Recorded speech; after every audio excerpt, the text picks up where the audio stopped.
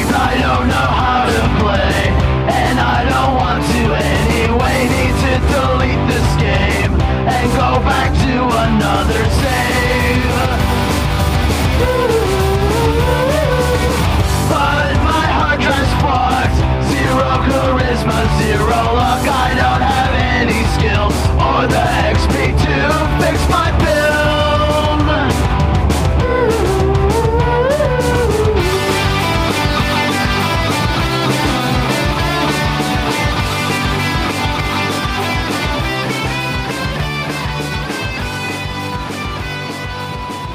Hello and welcome to the National Institute for Gamer Review. I am DK.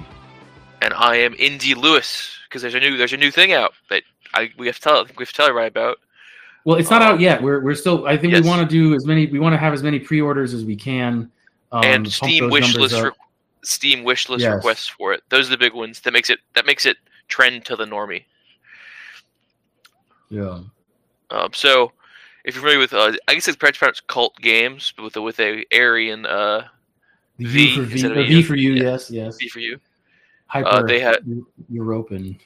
Yes, super European. It's a game produced by Germans, or a German indie dev who's quote unquote our guy, called The Great Rebellion. I played his other game, which was a little simpler. I'm sure. Actually, I kind of bounced off of it. It was much simpler. It was more in the era of like, it was better than Angry Goy, but not as funny as Angry Goy. Does that make sense? And Yeah. But this seems like an extremely serious, very sincere. Like, this is this is a roguelite indie game, and I'm pretty excited for it. His should go Heimat Defender. That's what it was. It was. Oh, I remember this one. Yes, but it was just simpler, and there's much going on. This one seems like there's a little more going on. It looks like a very classic, I guess, more classic modern style roguelite. So he has a Telegram. You should subscribe to him. He has a chat. Although I don't recommend you jump into Telegram chats that are public. And I do recommend that if you have a Steam account, even if you're not going to buy it, just wishlist it, because once they hit 2,000 wish lists, it goes into the big like trending algorithm somewhere, which is like a kind of a roller coaster effect. And it's still on Steam, so might as well make the most of what we can. For now, I do have I wonder if it takes off, like how the gaming press and the so on will react, and if it'll stay on Steam and all that. But yeah. I guess that would be we'll see. But yeah, in the meantime, it costs literally nothing to put it on your wish list, and I believe $14 to pre-order, which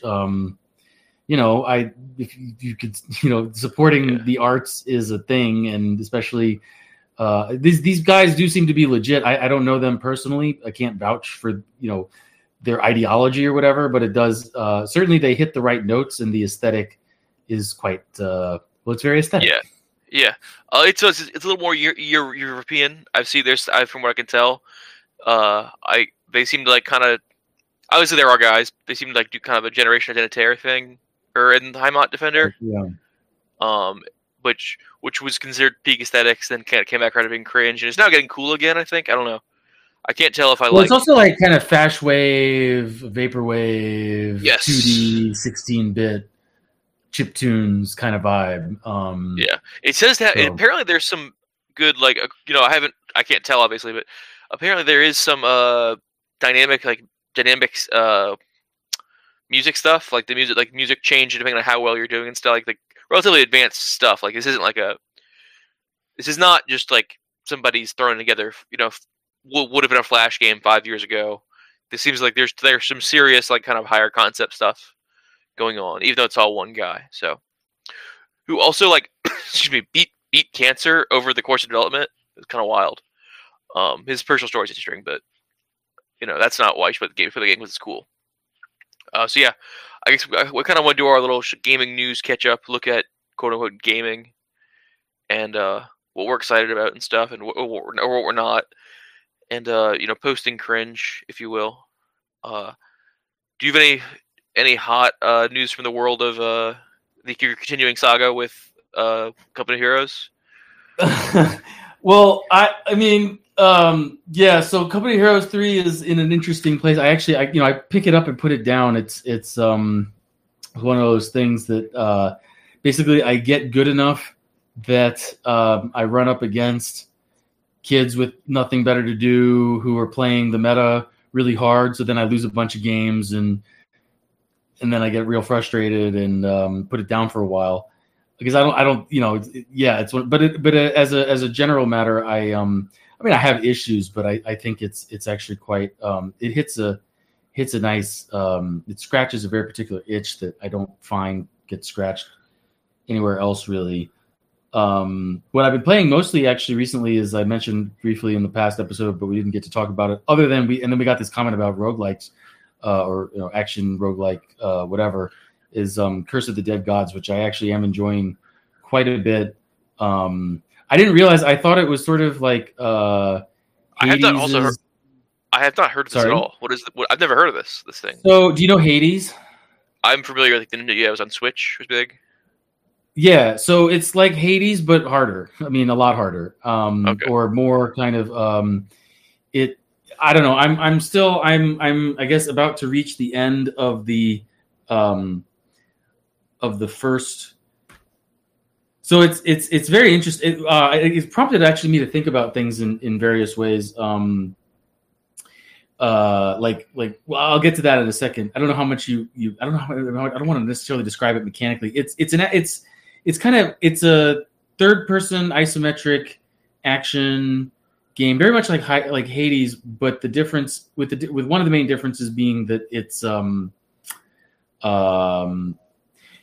there's not as much kind of meta level progression. Your progression is much more ingrained in terms of your skills and your knowledge of timings and memorization, things like that. This is something I kind of want to talk about just broadly, is that like the rogue light versus like, I guess you call them rogue like with a harder CK, sure, yes. or on the whatever, yeah. Is like, I think the initial ones that I think started the fire, made this like really big, were rogue likes. Like FTL, I think is my favorite one, where FTL is you're never any better when you pick it up. Like, but the value of the rogue light in that, like, you do. It's just like it's easier to develop, obviously, right? Like FTL is kind of like a masterwork, in my opinion, of like, I guess pacing or just like difficulty spiking and not spiking. Like that's very, like, I can see that, like, and I don't know how you do that. Like, how do you test? How do you measure like the rate of improvement of the average gamer? Or what, like I could see that was very like a hard thing to test and create. Whereas in the rogue light, you will just your skills will improve, but they will also just you'll get better gear and therefore make it easier. I get why as a developer you wouldn't want to, like, because if you fuck it up, if you make the game just too hard or too easy and to play it and they're done after an hour, or you could just grind through and get gear that'll sort of carry you instead of having to get good, as the kids say. Yeah, it's a delicate balance, and I can see, as a player, you sort of you feel the desire for more unlocking more permanent upgrades, but then that comes with significant downsides. So yeah, which that was the thing, was it made me sort of it reflecting on it made me think of Nintendo games, like the original NES games. So Super Nintendo is somewhat, although by there you had the batteries were more frequent, so you had some mechanical, physical means of saving progress. That, I mean, in the original Nintendo, I think it was only the Legend of Zelda. Maybe there was There was Final Fantasy. There were a couple. With sort of internal batteries, but for the most part, the way that NES games were designed was a perfect run, so to speak, would take, usually no more than about 2 hours, depending. And the difficulty in large part derived from memorizing the stages. Typically, they weren't randomized. I'd have to think and do research, and it doesn't really matter in terms of if there were any procedural generated. There were things I remember you could get like sometimes things were 3 slightly options. different. Yes, you get like you spawn into a level. There's one of 3 possible enemy combos you get. Something like that, sure. Yeah. But yeah, there's something satisfying about. We've talked about this before on the show, as far as like difficulty and game mechanics and things like that. There was something very satisfying, a feeling of mastery in like in a game where, okay, yes, in emulators you can save state and stuff like that, but pretending none of that existed, that you get one shot, and maybe you get a certain number of continues or extra lives or whatever, but when those are out, it's back to the starting screen, back to the first level. There was something satisfying about beating games under those conditions, and that design language really disappeared for many years from roughly the Super Nintendo, certainly from the N64 era, pretty much until the mid 2010s, when you started seeing the roguelite, whatever thing pop up. And I realized playing through this, which is really, really good. It's hard but fair, which is a very good, nice combination. There's things about it that feel just a little unfair sometimes, particularly fully upgrading your weapon. You get a certain number of you can unlock more sort of starting combinations of weapons and have them have a higher chance of being slightly better quality. But even fully upgraded, they can still drop the commonest, lowest tier of weapons, which that seems a bit much. But anyway, the sort of doing a dungeon proper, once you're at the kind of the full scale, because the other thing it does is it holds your hand a little bit and introduces. It doesn't throw you immediately into the hardest level of dungeon. It sort of gives you training wheels, it works it's very, very well done. But once you're in the actual kind of run situation for a full-fledged thing, it's anyway. I mean, depending on I don't know. I guess I got to I haven't gotten all the way to the final boss yet, and then there's like stuff on top of that I'm vaguely aware of. But anyway, I got almost there. I got to the third big bosses in the final dungeon sequence, and that took like an hour and a half, something like that. So it's really like kind of time length wise and difficulty wise, and sort of leaning on your ability to so for example, there is a way to save and quit. When you load a new kind of stage, a new level, if you stay within the starting area without moving, you can save and quit, and so there is a save mechanic.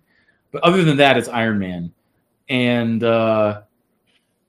overall the impression is it really how to say it reminded me a lot of that feeling of you're whatever, you're in the 5th stage of Contra, and you lost a couple more lives than you meant to, and you didn't put in the Konami code, so you're trying to manage your lives as you get to the end. It's an interesting. In other words, it's not just about the design in terms of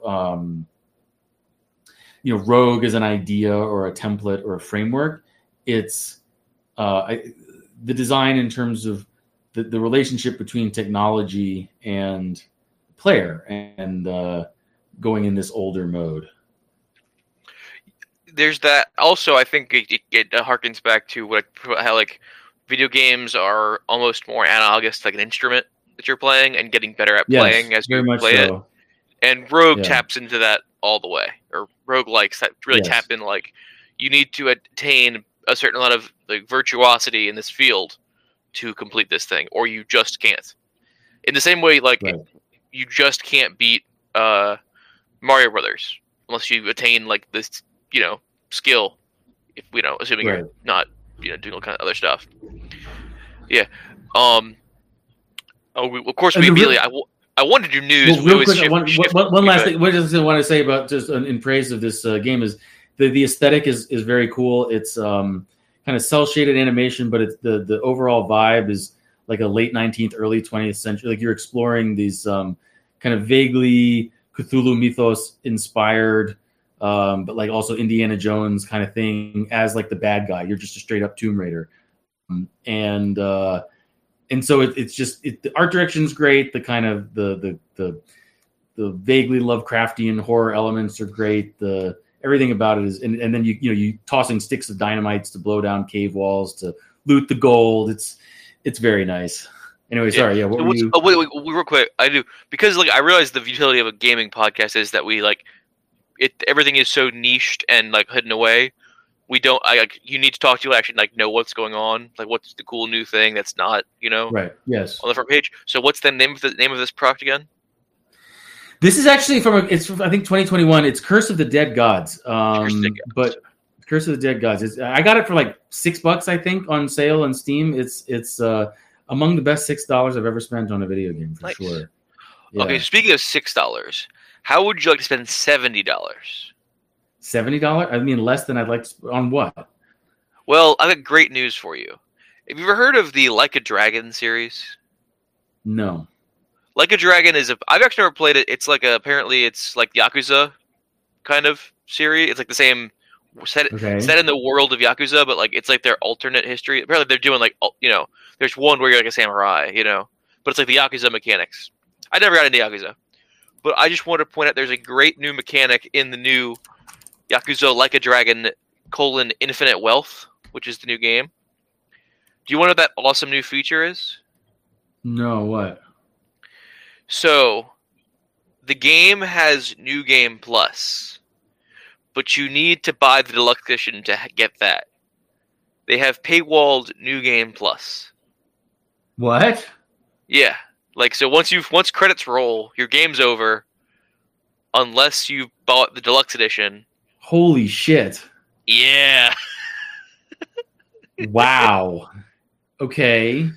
This is a Japanese. Normally, the Japanese aren't this brutal with their whatever you want to call it. But yeah, it's our newest business practice. And I've never played this stuff, but I got a bunch of them for free, like a dragon. I got the samurai one, and I do like me some samurai. But this may put me off even playing it for free because it's just pretty wild. They just New Game Plus, $70. I don't. Is that $70 on top of what you've already paid? No, it's like the deluxe edition of the game. So the standard edition, I think, is like 50 or 60. The standard edition is like 50 or 60, and the deluxe edition is 70. And I will actually, yeah, it's getting memed on, but like I don't think they're changing it. Well, I guess if their fans are just, I mean, I literally never even heard of this series, so it's Yakuza. It's Yakuza, but it's just like. Right, alternate like, alt Yakuza. We Yakuza at home. But no, it's made the same guy. It's made with the same people though. It's like a the same mechanics, but what if they were in alternate? Like it's non-canon, basically Yakuza games. Non-canon. Yeah, like the same characters come back, but they're all in Samurai Japan, or they're all in. I see. Whatever. I assume it's just different periods of Samurai Japan. With Japanese history is not very varied in that sense. Like they're just samurai in different samurai periods, but yeah. So I was just like I saw that I was pretty amazed at how I don't know. It's just yep. Like New Game Plus is you have to buy and that's not even the highest tier of the game. There is like a Ultimate Uber edition too, but yeah. Wow. I can only imagine what they'll paywall behind that. That's fucking crazy. I can't. I mean, I guess it was all downhill from expansions on separate CDs, but that's definitely a new low. Yeah, I don't know how to. Well, I know how to feel about it, but I have been just betrayed by Japan. Japan is generally not this greedy. Yeah, and this is a purely Japanese game for the Japanese. Like, yes, they sell them in English, but like, right. Well, localization is expensive. I mean, they have to have some kind of fan base for it. I don't know. I mean, maybe that's the thing though. There's kind of the kind of weeb that would they would get the spin-off Yakuza series. Like they're just Yeah. already not the most discerning or something. I don't know. Yeah. Oof. The Yakuza. Yeah. I don't know. Yakuza fans. I never met a Yakuza fan in real life, so as far as I know, they don't actually exist. But so there's that. Yeah. Yeah. But it is funny to like, oh well, actually, like it is a good jump from like actually you don't own these games, you just own licenses to like you own the right to play the game one time. It's a pretty interesting jump. Like, Yeah. Are you ready for Indiana Jones and the Great Circle? Okay, yeah, I saw I mean, I was like speaking because last time you were ragging on me for reading PC Gamer, which I don't. I mean, the thing is, I'm not going to watch YouTube videos, so I don't know what else to read. Like, it's all equivalent. But they had I think 3 articles I saw about it. Every single one made a big deal. And if you punch Nazis within the first 30 seconds, it's like, okay. I mean, like this is just I don't. Whatever. I mean, I guess that's the thing is this is the Wolfenstein people, right? The new Wolfenstein studio, which, actually I didn't play the second because I heard it was basically all gay trannies sucking dicks or something. But the first one was pretty good, and it wasn't even that over the top in terms of its I didn't feel offended as a National Socialist. Yeah, I played the first one, but pre-Red Pill, I remember being very scandalized when I think the second one came out, and like it was like about how like they had some scene with like the KKK, whatever. There's Nazis in the KKK in America, and there was like the devs talking about how like they were doing commentary on how America like loves Nazis and all this stuff. And this was me pre-Red Pill, so like very much into the World War II. What are you talking about? Like and being like furiously mad because the devs are Swedish. Like the country that was allied with Nazi Germany.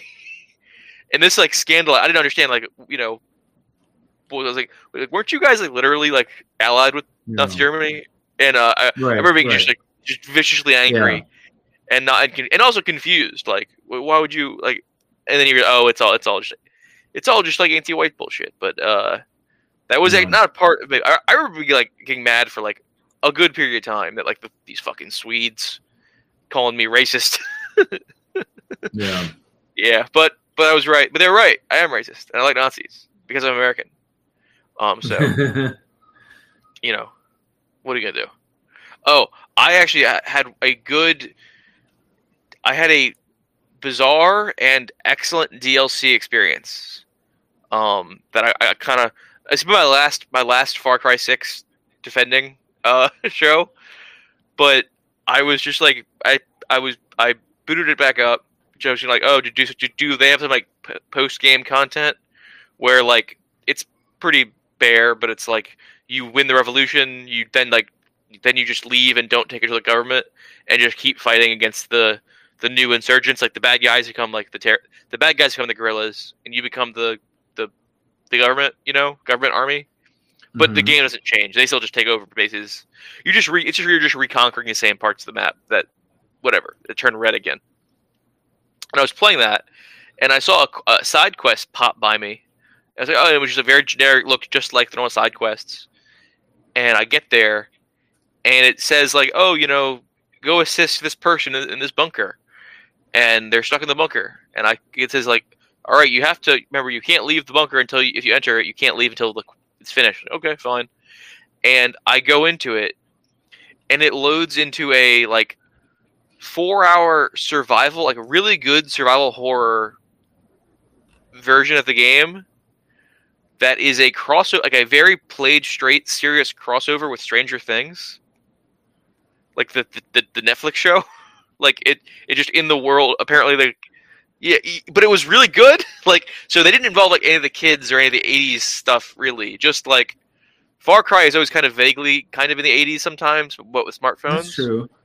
Yeah. So like, you go into this base in your island, and it's full of like Russian. It's like full of monsters fighting you, and also like Cold War Russian soldiers. And then you go into the other dimension that you go in. Apparently, there's a bunker. Like, I've never actually watched Stranger Things. I watched my brother watch it like a half an episode once, so I kind of get that there's Russians involved. So I just like got to enjoy like a kind of cool survival horror universe with no kids and no like there was no winking and nodding. It was all played very straight. And it was like a good survival horror, like very limited ammo until the end, where you get a lot of ammo, but the enemies are still like come in larger numbers to make it hard. It was like this weird little one-shot thing. Like didn't like, and I wouldn't have known it was Stranger Things except for the like it's like somewhat episodic, and the episode like headers are in the Stranger Things font, which I know about from like memes. It was like called Far Cry Vanishing Point, and it was like a DLC that didn't tell me I had. I didn't buy I bought the game free for buying the Zog Xbox Pass, and it just like very seamlessly slid me into this like side thing, and I guess I just like video games again. I don't know. I really enjoyed it. It was difficult. It was nice. It was playing on a very different kind of way, where you're you're Far Cry, but you're low on ammo, and your bullets are very weak unless you do certain things. Like running out of ammo in Far Cry is a pretty good experience. It makes you play better. The best part of Far Cry was always when they would take away your stuff, and make you play with like the melee or the like the other gadget mechanics. But this game didn't do that at all. I guess they put it all in this DLC. But I really, really enjoyed it. Cool. What's the name of the DLC? Also, Far Cry Vanishing Point. But also, like, I still can't recommend the game. Like, don't spend money. If you can find a way to play this game for free, it's worth it. I'm in a weird point where I enjoyed the game, but I had access to it for free. I literally can't recommend you play this game. It is too libtarded. Like, there is like, it's not even anti-white, but like they're saying like they just refer to America as racist, like a country. Like they're like, why would you want to flee to America? You're like a Hispanic. I'm like, yeah. Like, wait, what? Like, yeah, you're Hispanic. You can go to America. It's like they'll just let you in. Like, they don't care, dude. Like, and like it's in a weird like libtard universe, but I guess it's fun. Like, it's fun. I don't know. It's almost like I'm being wowed by production values. Like, if you spend enough money, your game will shoot real good and stealth real good, and I'm like that. I'm. It just kind of is how it is.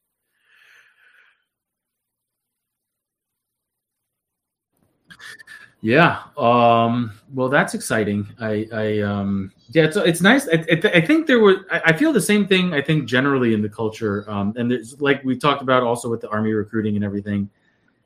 I wouldn't exactly say it's not exactly the pendulum swinging back as the dogs aren't eating the dog food, and so nobody's buying dog food, and they are actually losing money.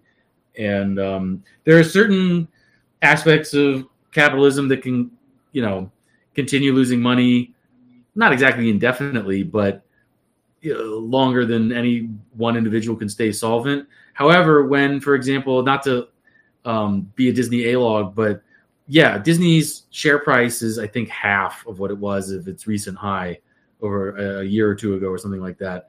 They're really not doing well. Their revenues are down across everything, and some of that is doesn't have anything to do with any woke stuff. Some of that is Disney though is kind of bulletproof because like they can just get low interest loans from BlackRock affiliated banks forever. Right. I'm not saying that exactly. I'm not suggesting that Disney's going to go bankrupt. It's more when the share price collapses, they get calls from Larry Fink and these kind of people who own 5% of Disney or whatever, because then all of a sudden their $2 billion is worth $1 billion, and repeat that on a scale for however long,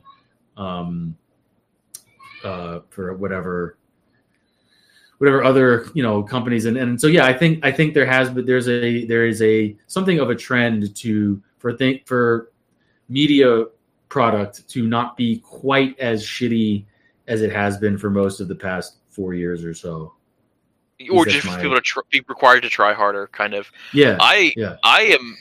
I don't know. I'm not like hoping we get better games out of this because like I don't want Army Recruit to come back, But I would say the fall off of like realistic shooters or like realistic military shooters, like it probably has an impact. I mean, obviously, like there's the political stuff and the racial stuff, but the biggest shooters are like very cartoony, like to the point of like just abandoning realism, like in Fortnite and that stuff. It's just like a cartoon shooter almost, or like Tarkov, where it's like a stealth. Like you're not in a military in Tarkov. You're like doing something else, right? Like they're not like you're. There's no shooters where you're like you are in the Marines as a Marine, except for like the Call of Duty stuff, which is like very tiring and everyone's very bored of it. Like there's probably something to the fact that there's like the fall of Call of Duty is probably more linked to the fall of military recruitment than anyone wants to actually admit, which is funny. But the games do suck. Like I used to play every Call of Duty, of course, when they first came out, and then it was like I would play them a couple years after they came out when they were cheap, just for the campaign, because the campaigns are always like a fun, like watching like a Michael Bay movie or whatever. And now I just don't even like notice them; like they're just background noise, And I'm on peak Call of Duty generation, like I can't imagine what kids who like do kids who play Fortnite even like know what Call of Duty is. Like if I dropped, like I have my little brother play Fortnite. I've seen him play it, and I've asked him like, oh, what about Call of Duty? And they're just like, there's other games, and there are other games that are free. Overwatch, even when Overwatch was big, was very cartoony.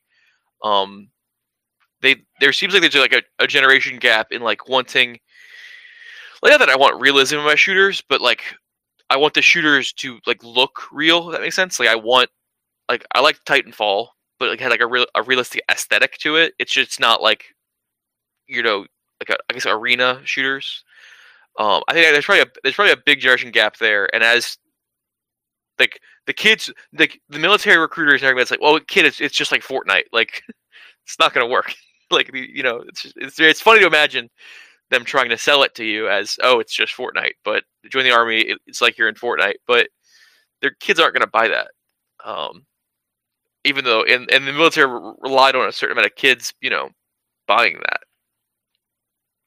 I don't know.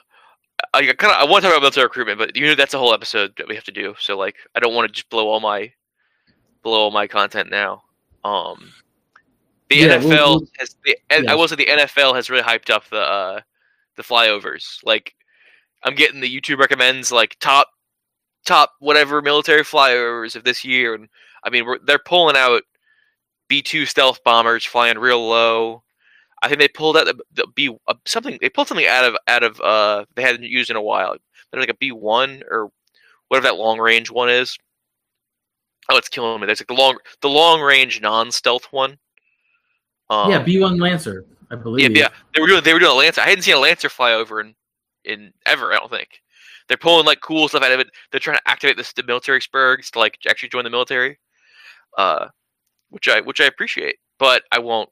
They're not gonna get me. It's not gonna happen. Like you're not. Also there's just no like positive. There's just still not the thing is there's no positive military culture coming out. There's no cultural product that's coming out that's like, oh, I want to join the army.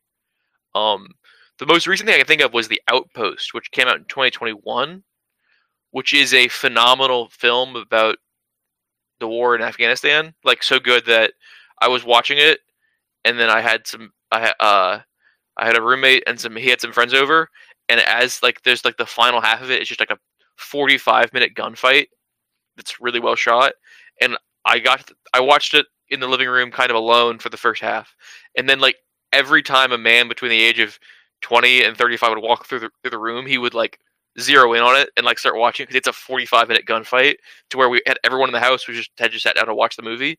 It's a great movie. It's a great war movie. It's based on real events and real people. Every character in the movie is a real guy who died or fought in this battle. But the end of the movie is like, and you should never join the military because this is like the big hero and his fucking PTSD episode, like as soon as and he goes back home to being a loser, and also we lost the whole war. Like it's just not like that's the like they made a really good military product, and it wasn't popular at all. It was only popular among like people in the military who shared it with people who liked it. And then it has a lot of like, big actors in it, but it's just not like there's nothing positive in the way like to join the army, And I think they can get away with a little bit of that because cultural products that were like anti-war, like Rambo 1 obviously does not induce one to join the army, but like they could like subvert that into Rambo's 2 through 8, But I think that feeling is gone of even wanting it to be cool. All Quiet on the Western Front is the only other big military movie, and that's like an explicitly like the military hates you movie. Like, that was a message of the original film and essentially of the novel as well. But as I understand it, the new All Quiet on the Western Front is basically just a war story that they have like the whatever the license to use the IP for or something. But it's yes, not. It is. I haven't seen it. I heard it was good, but not. It is thematically similar in that, but and then some character names are the same, but yes, it is not. The events are totally different. It's missing like critical events, and I think it's actually not that. Like there are some. It is way more like unsubtle to the point of just lying about certain historical events, like deliberately lying because of like German self-hatred because it's about Germans, but. It is like still the movie is like, hey, don't join the army. It's like, wow, good message there. It is a good message, but it's not gonna like drive recruitments when there's no more military products coming out. Even like what's left of like also I think there's this divide. We're getting okay. Last thing I'm gonna say before we kind of cut it because there's become a divide between like the military and like shooting and guns, and there used to not be a divide culturally, but like civilian shooting has gotten bigger in the United States to where something like John Wick is popular, and like Keanu Reeves will do promotions with firearms training and firearms manufacturers for like boutique stuff, and show him like training for his movie by shooting at their courses, and that's very much a separated thing now from like enlisting in the army to shoot a machine gun. Like people know you can just like spend $1,200 to get an AR-15, and shoot that if you want, and that's a much more like rewarding experience than joining the U.S. Army in a lot of ways. If you want to if you want to shoot a gun, you can do that yourself. You don't need to sign away for 4 years to do this thing. So I think that's a big factor. Well, it's not. I mean, I definitely, now that you mentioned it, I knew exactly what you were talking about, and I would say the gun enthusiasts tend to be quite skeptical of the American military as an institution. Well, because they're full of veterans as well. It's just like all these veterans, right? Exactly. Like, that's the biggest thing is that every veteran says don't join up. Like, what do you want? Like, how do you recover from that? You just can't. And then current uniformed personnel are increasingly libtarded and or gay, mulatto, Latinx, strong women's, right? And so they're coming into it with I'm a gay mulatto woman and I'm in the military and look at me, that was the recruitment ad wasn't it with like the lesbian couple and the and all that kind of shit. So like that's the kind of people that they've been attracting for a while. And then they're nigger. Remember they did like the ad with the nigger voiceover guy as a spokesman, and then he went down for a domestic violence charge like the next day. Right. It was like next week. There's been a I've seen this a bunch on it was I guess back when school shootings or mass shootings were still a thing that because now it's like they're gone before even the end of the news cycle. Yeah. But back when they would still occupy at least 2 or 3 days of coverage, I routinely you would see on Twitter these current uniformed personnel come out of the woodwork to say there's no reason why civilians should need to own an AR-15 or whatever. And so there's definitely and I would know because I'm a whatever private first class blah blah or whatever the fuck, and Yeah. No, it's a. I agree. This does not strike me as a recoverable problem, fundamentally. Well, besides the one way. No, until we take power. Yes, that's right. No. I was saying they're just gonna draft you, like. Oh, I don't. I mean, who's up for who's up for some draft? It's called draft riots. It's called we do a little draft riot. I mean, I don't like this is a Lindy thing, and I don't see them being able to. I mean, maybe who knows? But. You know who I do see like occasional like okay, this isn't content. We're like there's like people on Twitter saying like, oh, you should join the military. Actually, it's like lol, Lamau, don't like.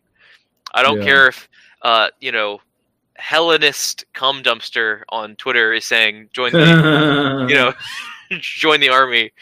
Don't like A, he's not in it, and B, like don't like it's a really bad deal. And like also I've seen this take like, well, if you just let libtards become the military is gonna be libtarded. Like yeah, like it is like that happened. Like there was a purge of people, like. There were two purges. There was a higher purge and a lower purge of the officers, and then they enlisted. You're joining an institution that hates you, and like also isn't very competent if it wanted to like do anything in America for a lot of reasons. So like don't even worry about it. Play Frostpunk 2 instead. Like there's think of all these games that are coming out that you can play instead of joining the army. Have you seen the Frostpunk trailer yet? The Frostpunk 2, no, I haven't. When did it? That sounds exciting. Yeah, I love the Frostpunk on your recommendation, and that was that's a good episode. I think we did episode that one, right? We did. Yes, it was a good episode. Yeah. This one is as I understand it, it is just like very similar. It's stressful, but I think there's a more like they had a DLC where they had like different introduced like internal tension between like your high skill and low skill labor, and like your engineers and your workers are two like kind of people, and they apparently have some kind of like they have issues. They if you favor one over the other in the in the autumn DLC, and they're peer. Apparently it seems like it's less, well, I'm sure it's very similar, but like, I heard that and I can't tell from the trailer, maybe I'm just retarded, but that it was more of a, like it was going to be the American campaign, but I don't think it is. I think it's more like, just kind of more of the same, but more of a, more game. Because I was hoping that because there was talk that the American one would be like an oil. So like Frostpunk is all about like coal and steam, and there was like there's like an American variant that's like oil themed, like you're drilling for oil. So that would have been cool. But it looks very similar, a little more advanced. Like there's like you're building like some kind of there's more. It looks more like a fun city, like city builder. Like there's more like just stuff. Period. In these it looks just bigger. Like just it's a bigger town. There's a little more of a Sim City vibe than the other one. Like seemed like it was like purely kind of pure functional. There was no aesthetics in Frostpunk. You were just trying to get the job done. But right. It seems like a direct sequel. Like things are so rough but more established. Like it's post-apocalyptic, if you will. Yes. Yeah. Which I'm excited for.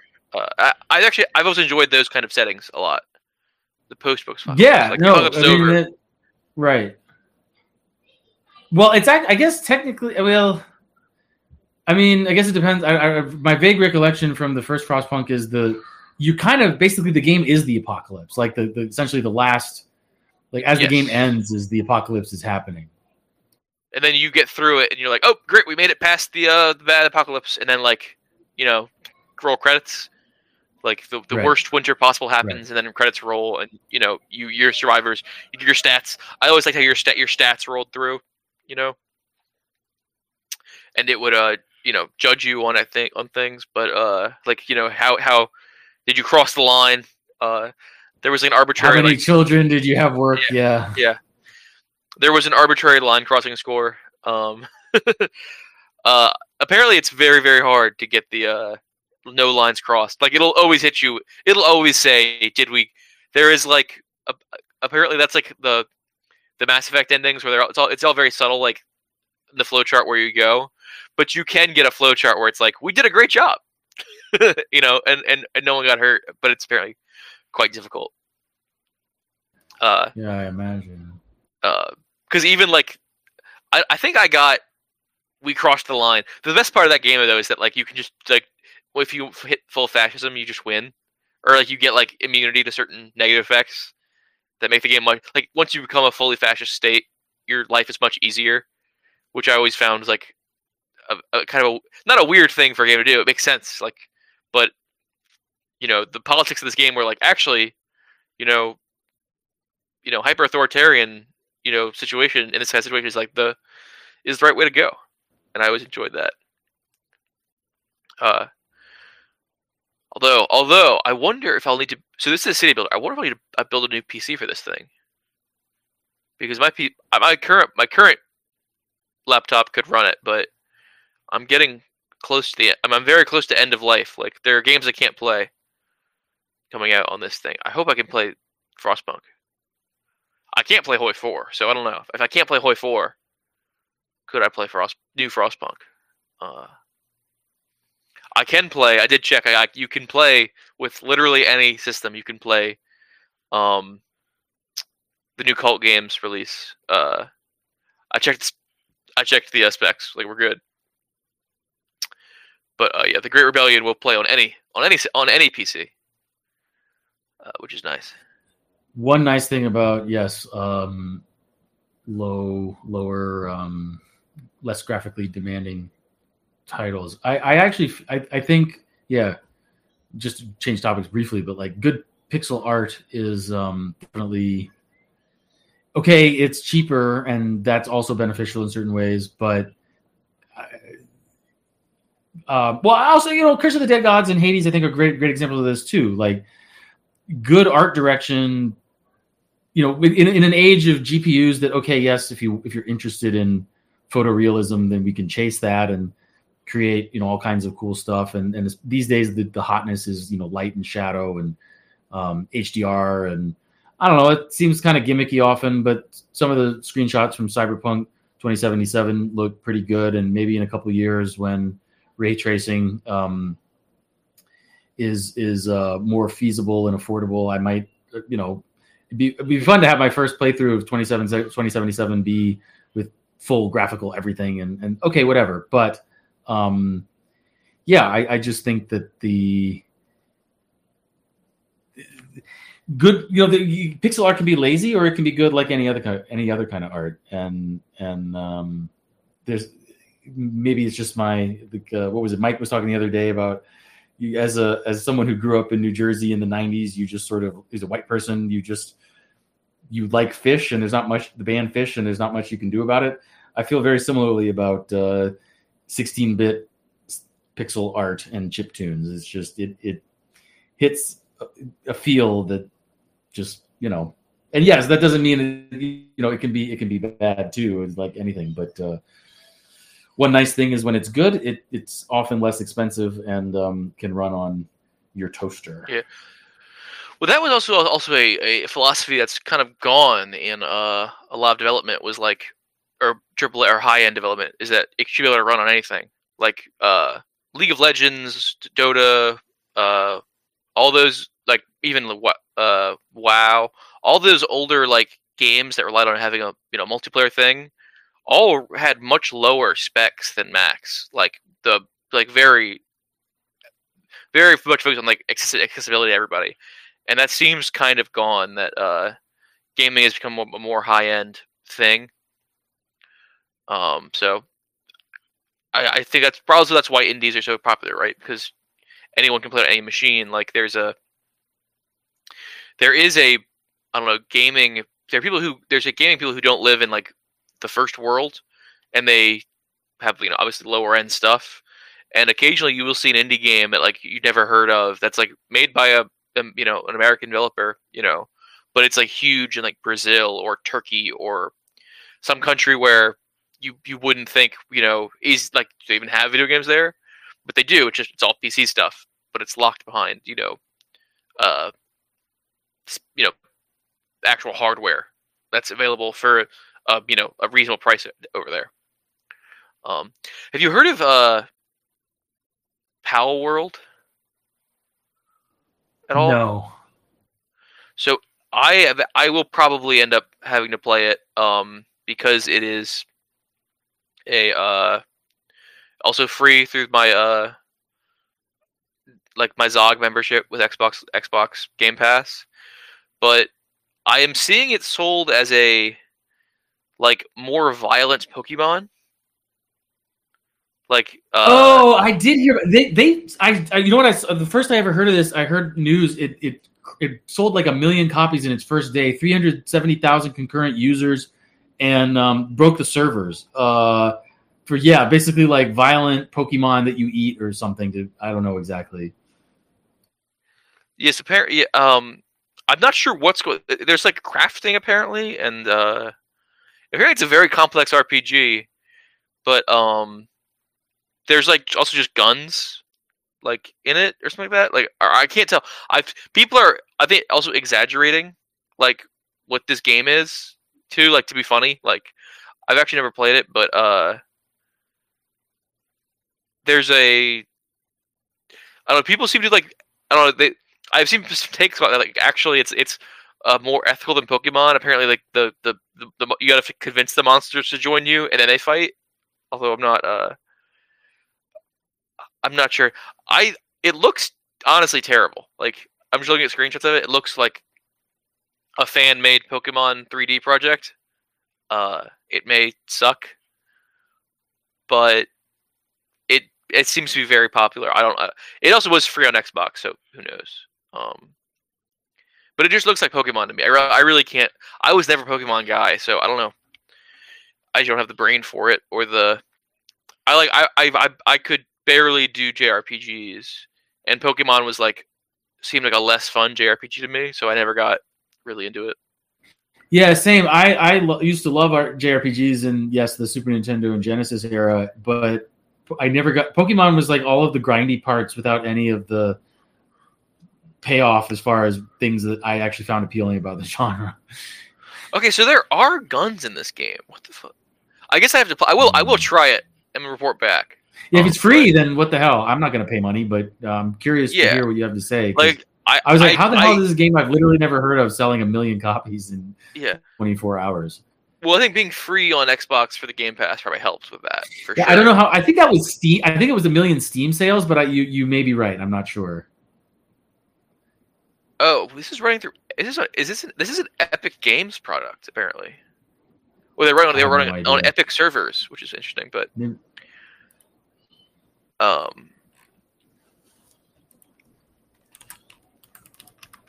interesting. I don't know. I guess I usually have to I don't know. There have been Pokemon parodies that have done pretty well, but they're always kind of more tongue in cheek. Like Violent Pokemon has been a meme, but never a full game.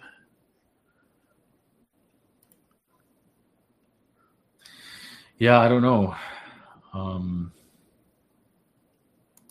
Anyway, I don't know. And then who was it? Christy Jr. in the Fediverse is a Pokemon fan, but he also hates all the modern games because apparently the newer Pokemon games are literally just slop. I saw some. Well, they're 3D. Sometimes. They're 3D. They literally look like N64. I mean, they look terrible. I mean, literally, like N64-ish tier graphics. I mean, I would be embarrassed to pay money for that, but I guess that you just gotta catch them all. Then you gotta catch them all or something. I don't know.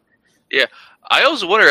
Wasn't the big hook with Pokemon that you could import your Pokemons into the next Pokemon, and it's still something like that? But I guess it depends on. I think it depends. but I'm not Yeah, sure. how much can you actually import into like the 3D slop game from the? Because they were all like very similar, with the mechanics, but I don't know. People, I don't know. Either. It is funny how people would. I don't know if I was a little too young or old for Pokemon. I don't know, but also there was like weird divisions among the I guess what early Zoomers. Like I was a Yu-Gi-Oh kid, not a Pokemon kid, so that probably has something to do with it. Yes, the great like the Genesis versus the Super Nintendo. Yeah. I imagine. Yeah, that's funny. Anyway, well, was there more gaming stuff? Because I know we thought about maybe doing some other things, but I think that's I don't have so much time and yeah. We owe people like gaming good. news update. It's been like a year since the last Gamer Core. Nothing major changed. And also, since people have been asking, I have not had time to play Baldur's Gate 3, but it's definitely on the radar. And I won't play it. Why not? Oh, because it's not going to be on the. They made a big deal about we're never going to be on the service like the Xbox whatever. Well, yeah, it's not free. I don't know. I also don't have the. Yeah. I can't run it, but I don't have the. I think it goes on Xbox. Does it? I'm pretty sure they have an Xbox. Whatever, it doesn't really matter. But yeah, that is on the radar as far as things. But honestly, like, I don't know. I don't know that we necessarily need to try to keep up with new releases and as we play stuff. No, it's never been our thing. It's never been our thing. So we'll see. I will tell you to play or not play games. I will not tell you to. I will never tell you to spend $60 on a game ever. Right. Unless it's unless it's full price for The Great Rebellion by Cult Games, which is only $14. $14, yes. Not $60. Yes. It's $14. Great value. Support our people. Hail Europa. Yes. So yeah. What's the word? How bad could it be? Like it's a great time. Like if you're gonna play a generic roguelike, if at some point you might as well play one that's kind of racist. I like bullet hell and pixel art. So I don't know. I mean, we'll have to see like how good it actually is. Maybe we could do that for. We'll see. Once I think the release date is February 1st. Maybe we can do an episode, continue to shill, and see how that goes. But and if it sucks, it just won't. We won't talk about it. I don't know. I don't think it's gonna suck though. I imagine it'll be pretty good. Yeah. So yeah. All right. Till next time. Take care, everybody.